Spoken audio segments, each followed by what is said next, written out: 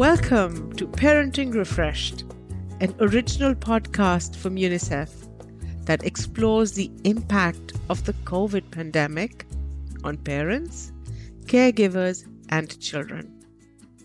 From mental health, education and technology, to climate change, immunization, war, and the health issues of tomorrow.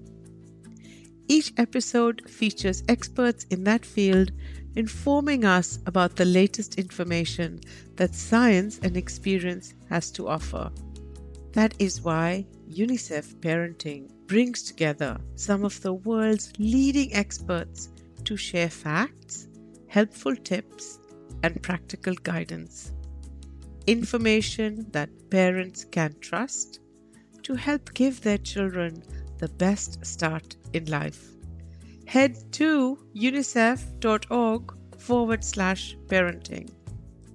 Today, we're with Judith Okonkwo, discussing the role of artificial intelligence in the lives of children, why it's not well understood and how it makes decisions, and tips for staying safe online.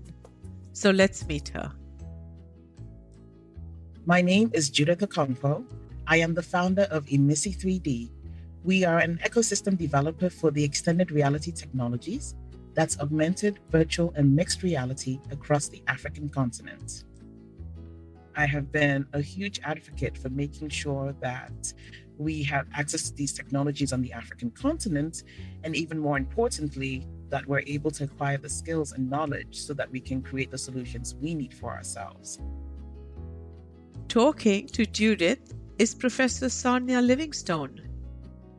Hello, I'm Sonia Livingstone. I'm a professor of social psychology at the London School of Economics and Political Science.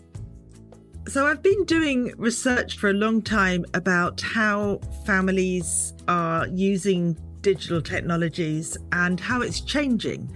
I hear from parents all kinds of concerns and worries, but also many hopes and fears.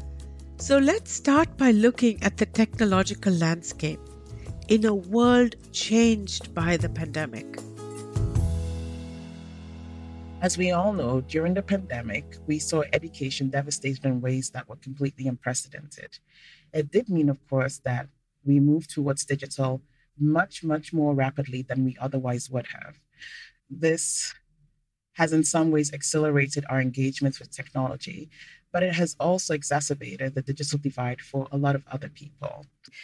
There was the very real challenge, particularly where I was spending most of my time during the pandemic in Lagos in Nigeria, where a lot of people were just cut off from that because of infrastructural challenges that meant they could not access it. Sonia, do you want to add anything to this? My focus was on digital technologies. So we heard from children in many different countries kind of what you just said, that it was the moment when people realised the technologies were their route to life, their route to learning, their route to staying in touch with each other, to family connections, to health, getting health information, to being able to work. But something else we heard from children that quite a lot about inequalities, about difficulties of access, difficulties of connectivity. There was a sense that the world had sort of pivoted online, and I think lots of parents really wanted to support their children in this, but of course they were, very unequally positioned. And for some it was all about getting online, and for others it was all about, making use of the latest exciting technologies to build new opportunities. The risks and the opportunities really go together. Parents would, find ways of helping their children get access for their education, for learning, but then the children would report that things were happening that made them feel unsafe. Because once you get access, you get access in ways that can put you at risk at the same time as you need to do your education. And something else we heard from children that around the pandemic was a lot of parents still had that idea that the technologies were something you should use for useful things like learning, but everything else is not really so important. But for the children, getting access to the technology to stay in touch with their friends, to know what was happening, to feel part of their own world, that was just so important. And they were kind of struggling with their parents who were saying, but that's too much screen time. Whereas for the children, this was being alive in the world and connected to what mattered to them. What you've just described really echoes some of the experiences I had as well. Most of the families that I interact with in Lagos, there's a real emphasis on education and, and on schooling and all. In parallel to that was that there were some organizations putting out content that was educational, but also supporting play more than sort of like core school. And this was happening with some immersive technology. So, for example, a company like Google started creating 3D viewing options for animals. So you could see, an augmented reality like tiger in your living room, that sort of thing. That was then giving both parents and children the opportunity to engage. And I'm wondering, in your experience, did you see anything like that where that tension was alleviated a little bit by parents and children coming together to use the technology more socially? Oh, absolutely. Lots of ways. And that was one of the positives. We were doing research actually during the pandemic about play. And of course, we had to interview families online. And so we saw some really lovely examples, often from, like the kind of theatre groups or youth groups, using the potential of technology to bring people together playfully. Kids were kind of playing with Zoom. They were going upside down and they were finding ways of going in and out of the screen and playing with their parents. They're playing hide and seek with Zoom. They might be connected with distant relatives and they would play a game of cards together. So it felt a little artificial, how people had to kind of work it out. But then I think it became very sociable. People became very aware that actually children are really keen to stay in touch with their cousins, with their aunts and uncles, with their grandparents, as well as their friends. We sometimes talk, especially about teenagers, as if they just want to kind of go off and be on their own. But actually, they were very motivated to find ways that suited them, that connected them with their parents and with their wider family. What you've described, I think, so perfectly illustrates a lot of the engagements that I had as well, or got to hear about from different families, where there was this experimentation, this play, this new way of being and engaging that was facilitated by technology. Can you speak a little bit more about what you might have discovered when it comes to safety for children online? I think in terms of some of the content risks, there's been a lot of work on making age-appropriate filters for children. People were kind of breaking into online conversations, weren't they? And no one knew who they were, and they could be disruptive or they could be dangerous. So even within the time of the pandemic, quite a lot of things happened fast. And I think parents learnt quite fast. It does sometimes feel with children like, you have to wait for things to go wrong and then people realise, and then a bit too late, they put some better practices in place. And the needs of children don't always come first in the eyes of those who, have the power to kind of make things work better. And now there are some interesting questions really about what are the safe ways in which children can use the internet, but also explore. So going back to the project I just described about play, we've been trying to invite companies and parents and others to think, how can children take some of the risks offline? How can they take them online?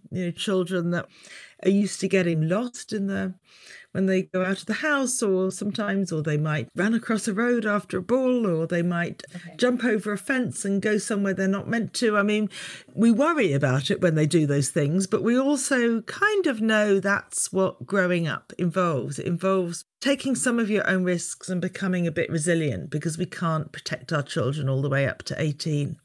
But I think online, children do need a bit of that experimental space, and when they're teenagers they even need to take some risks so they can work out for themselves what's safe and what's okay for them.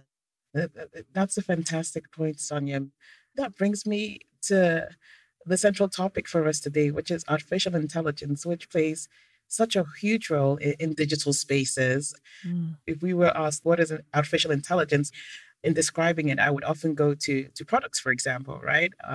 Siri or Alexa, and digital assistants that you might have with your devices. To what extent do you think that is shaping and influencing the way parents are thinking about technology when it comes to their children?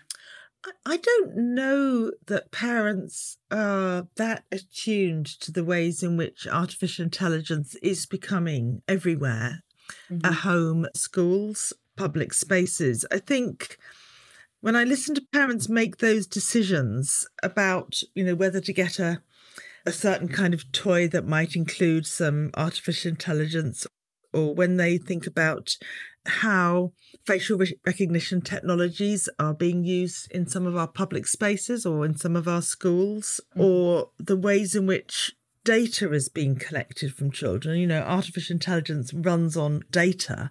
Yeah. The joy of having Alexa in your house, and, isn't it funny when the child asks her questions? And then I find when talking to parents that suddenly they'll kind of flip into a sense of panic and anxiety that data is being taken from their children all the time, which they don't have any access to. It's not clear to them who's making the decisions and what decisions about perhaps what educational opportunities the child might be offered, or what kind of products might be marketed to them, or what content might come to them on their social media feed.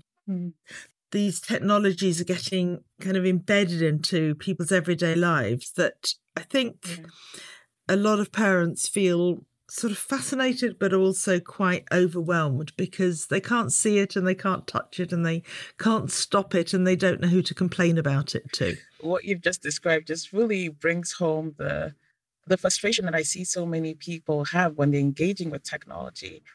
I just think about the ways in which technology has been made non-accommodating when it comes to protecting yourself.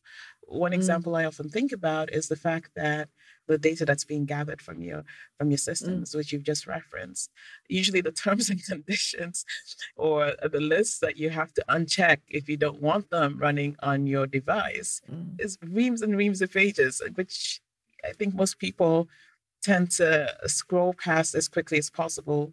I mean, it's absolutely. No, there's been some, it's impossible to read. But I would add to that, Judith, I think it's not only impossible for parents to read and understand, let alone their children. But the thing is, even if you've understood all of that, even if you take the time and read it all, there's kind of nothing you can really do with that information. Okay, so you read it, but then if you want the service, they're still going to take your data. And if you say no to taking the data, then you don't get the service. They're not really being asked for their consent. It's kind of not a genuine exchange in which the company explains and the people can make a choice because they've got to take it. Yeah. I think that's what people are thinking when they click through. They feel a bit powerless. So they'll just kind of go along with it and maybe nothing bad will happen. And that uncertainty about, is anything bad going to happen? When will it happen? How will I even know? It's quite unclear to parents what the consequences are of both the data being collected, but also the way artificial intelligence processes that data to make decisions in the future. I love that phrase you used, Sonia. Maybe nothing bad will happen, because I think that shapes so much of the way we approach things, especially when we're overwhelmed, as I think so many people have been in the last few years. So you talked about the fact, is it really constant? Because if you want the service, you're going to kind of like tick the box anyway. For me, what that brings up are questions around so what should we be doing about that? Who should be doing something about that? How do we make sure that we do have a choice? Yes, I think parents are thinking about it, but they don't have, because some parents know a lot about technology and they have many complex views. But I think generally parents are worrying about other things. They're worrying about their income and their work and their children's study, everyone being, reasonably happy and problems being dealt with, and making sure that their children will get their exams and get a job in the future. So I think, there's plenty of things for parents to be worrying about, as well as, or ahead of, reading complicated legal terms and conditions. And I think that's pretty low on the agenda, even though it is a genuine concern. And what parents say to me is either they want the government to do something about it, or they think companies should choose to do something about it. So to make it clearer to parents and to children how the technology is working, so that they can understand, and to offer them a genuine choice. I mean, they think it would be in the company's interest to do that. But they also think of the organisations they are more familiar with. So they would, they might like the health clinic to explain how their children's health data is being used. And they'd like the school to take responsibility for how educational technology operates and what data is taken from, or how artificial intelligence is used in school. So, these are the agencies that are often public agencies, and parents trust the health service, they trust the doctor, they trust the school, they trust the local authorities. So they would like those folk also, I think, to sort of represent them. Make a joint complaint on their behalf if they think that something's wrong, or they shouldn't be using facial recognition technologies in the street, or they shouldn't be using, they want to understand better how immersive technologies are used in school. But maybe most often they think the government should do something, they should regulate. You're listening to UNICEF Parenting Refreshed, a series of podcasts looking at different aspects of parenting in a world transformed by the COVID-19 pandemic. We're currently looking at parenting and technology with extended reality developer Judith Okonkwo and Professor of Social Psychology, Dr. Sonia Livingstone. We're going to be talking about how AI makes decisions and tips for keeping your family safe online. Just a reminder that if you're affected or curious about any of the issues we're discussing, then please head to unicef.org/parenting for support, advice, and more podcast episodes like this one.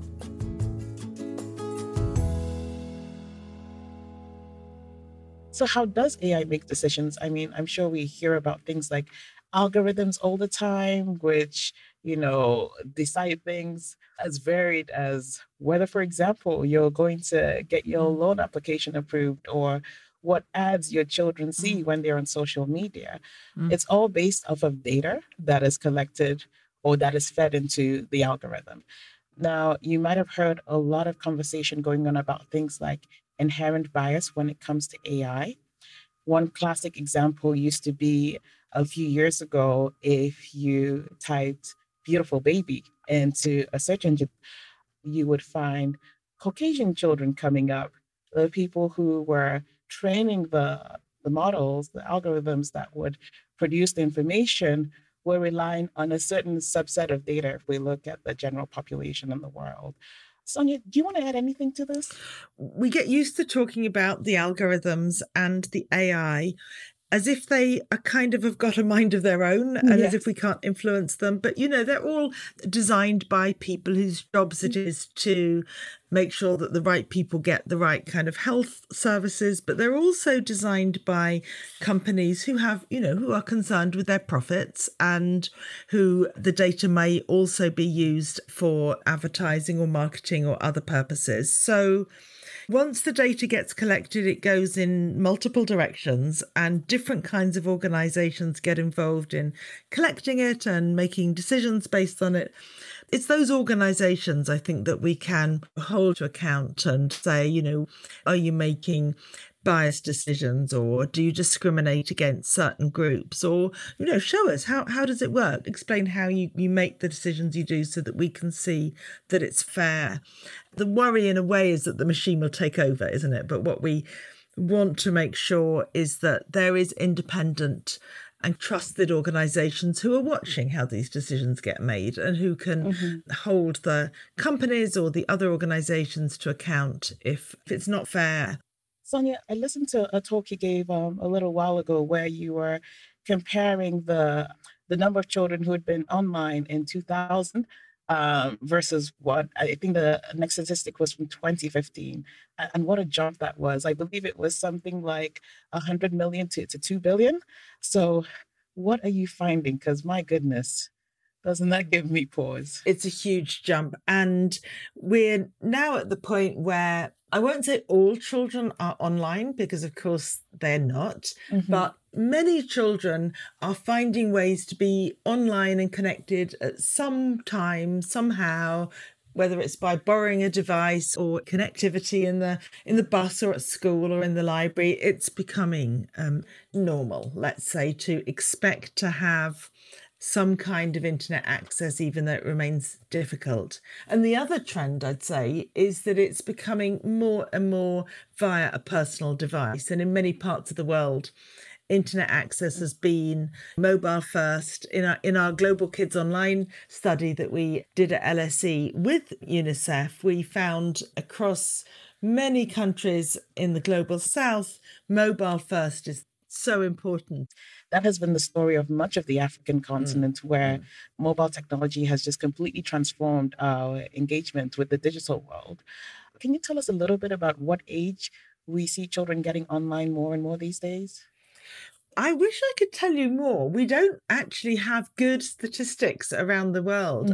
The International Telecommunication Union is beginning to track this, and we can see that in high-income countries, children are getting online now before their first birthday.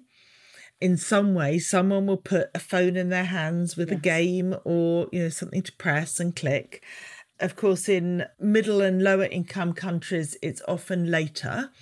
But we don't have good data, and this is one of my complaints. They want to know about adults because they can work, but children have got a bit forgotten about. And I think we do need to call for just understanding better how many children are online, what age, how it's changing, and which children, so that we understand better where those inequalities are that really can hold some children back. You make an excellent point, Sonia. Really, we do need the data. And it's funny because for me, even just with personal experience, I almost describe smartphones when, I'm engaging with families with young children as a digital pacifier. Because very quickly when the child is restless or, is going to cry, the toddler, it's like, here's the mobile phone, or they're even reaching for it instinctively. So it would be fantastic to have that information. Let's sort of dig a little bit more into what we know about children engaging. And I think one area that is topical all the time now is social media, just because of the stories we see. Some of the organizations that we've talked about who are responsible for the data that's being gathered and the algorithms and what children are seeing have been put on the spotlight for some of the things that are being fed to our children via these platforms. What have you found in your research?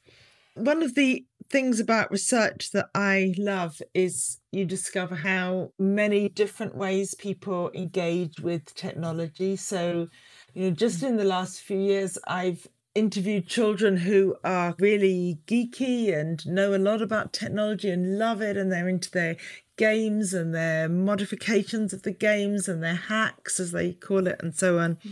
And I've talked to other children who kind of, take it or leave it. I mean, they come home, they play a football game with their friends, and then maybe they want to go off and run around outside or play with their dog. Or on Parenting for a Digital Future, we found patterns that sort of follow that, which is the ways parents try to encourage their children to use technology, to kind of learn more about it, to think of it as their own and something they can be walking knowingly into the future, making sure they're prepared for the future. Yes.